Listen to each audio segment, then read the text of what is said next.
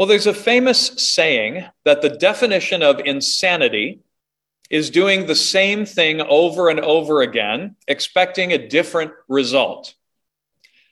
By that definition, Jesus of Nazareth is insane. Really, Jesus? Asked the fisherman. We've been fishing all this time and haven't caught a thing. You really want us to try again?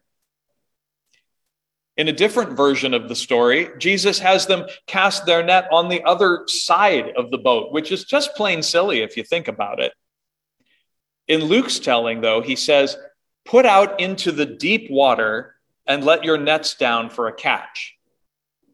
Shallow water versus deep water, there's a nice metaphor there, but I'm not going to explore it because I don't think Jesus knew more about fishing than those who earned their living from it.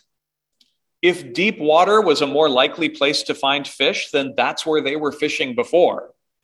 So Jesus is asking them to do exactly the same thing they were just doing. But the result this time is very different. Now, the point, of course, is that Jesus' presence makes things happen. When Jesus is at your party, you'll never run out of wine. And when you're fishing, you'll bring in a huge haul. But the fish are a symbol.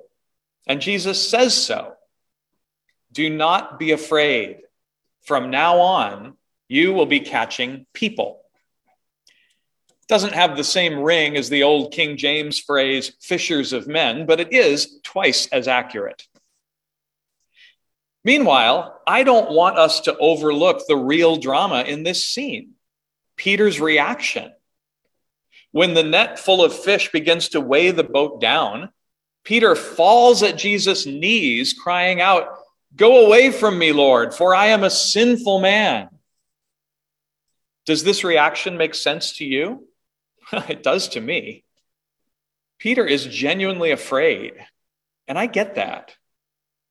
Now, when taken out of context, the recurring biblical phrase, the fear of the Lord, does way more harm than good. But there is a genuine fear here. An awe, a smallness, a terror in the human soul that comes from a more direct experience of the divine.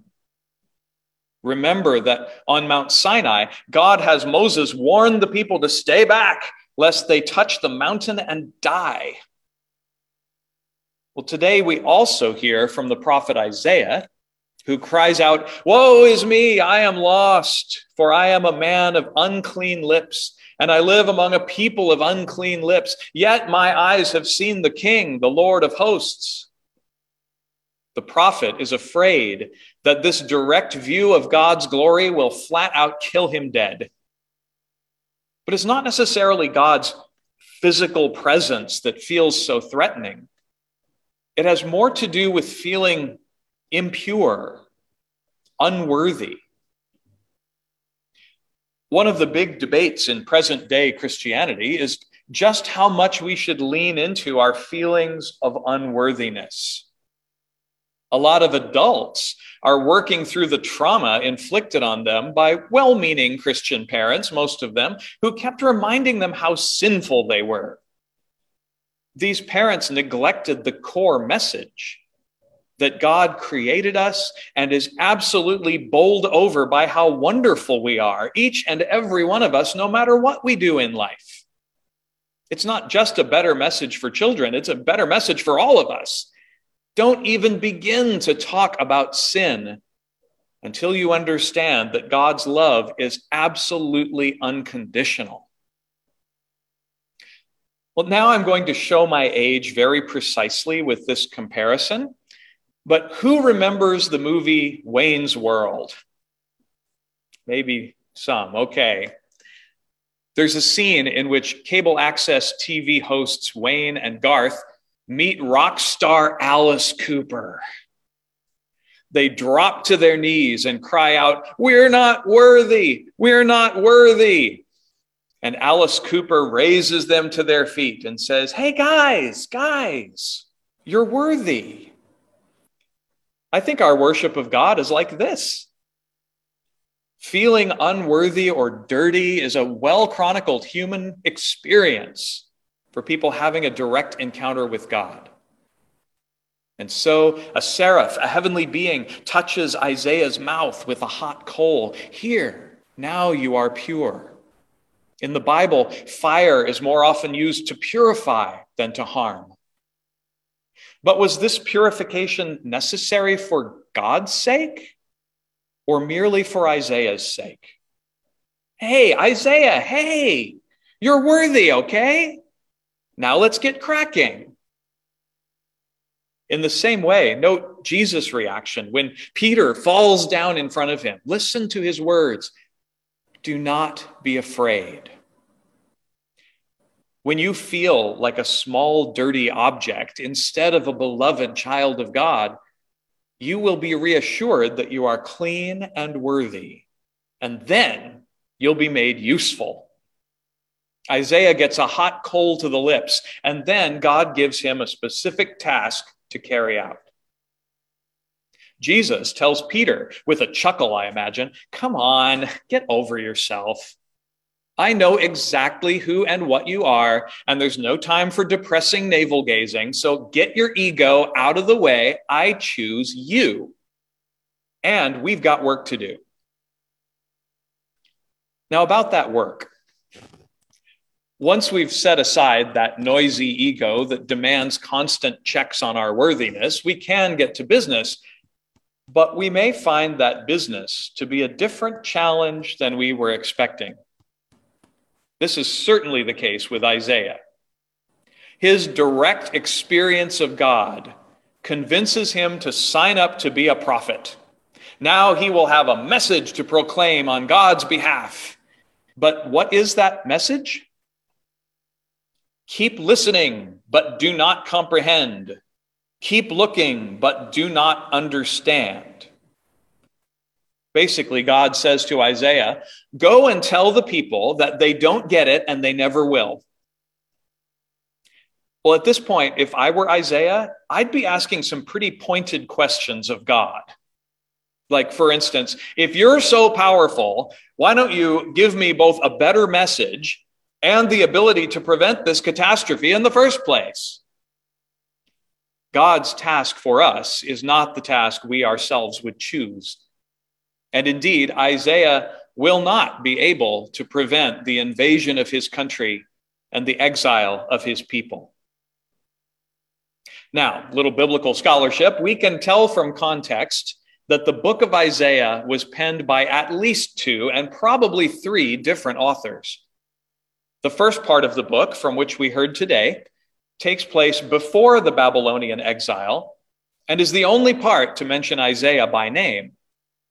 The second part takes place during the exile, and the third part happens after the exile is over.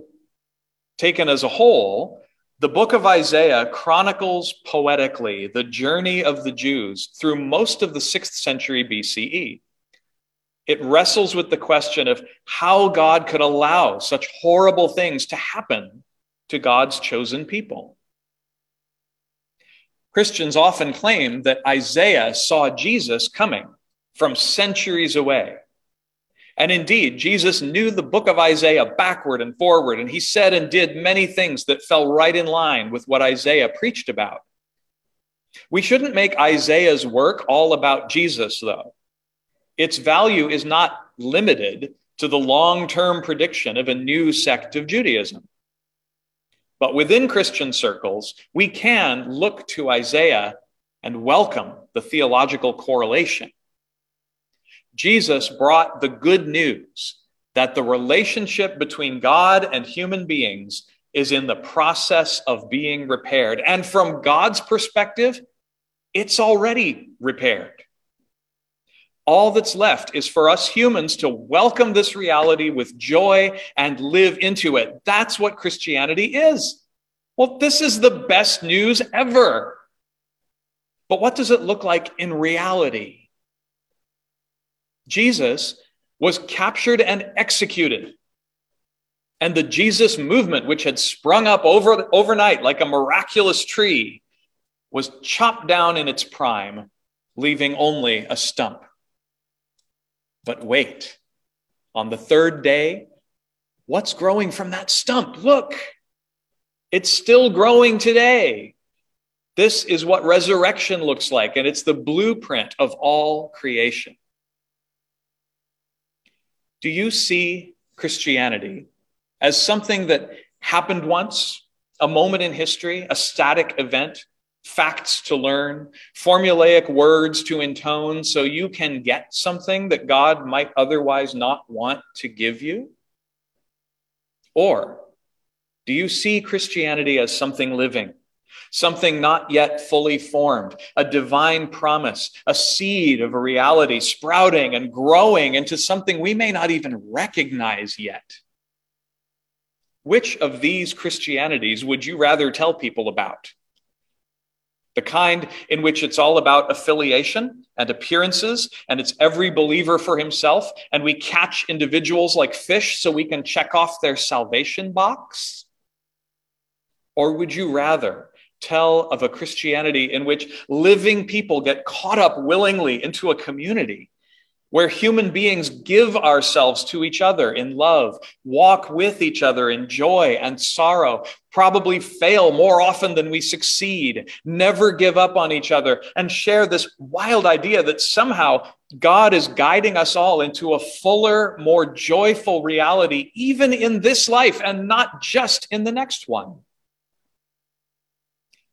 One famous Episcopalian, the author Madeleine L'Engle, wrote this: "We draw people to Christ, not by loudly discrediting what they believe, by telling them how wrong they are and how right we are, but by showing them a light that is so lovely that they want with all their hearts to know the source of it." This is that little bouquet I mentioned last week, this gift the church is still offering the world. It's not about us. It includes us, along with any others who happen upon it and find it irresistible. I don't want anyone to miss out on this. I want to go out and catch people. But more specifically, I want people to get caught. With or without me or my religion, my denomination, my congregation, I want people to get scooped up in the arms of eternal love, caught up in a transformed life of joyful service to others, swept up beyond the worries of every passing day. I'm not nearly as invested in the church succeeding as I am in God succeeding.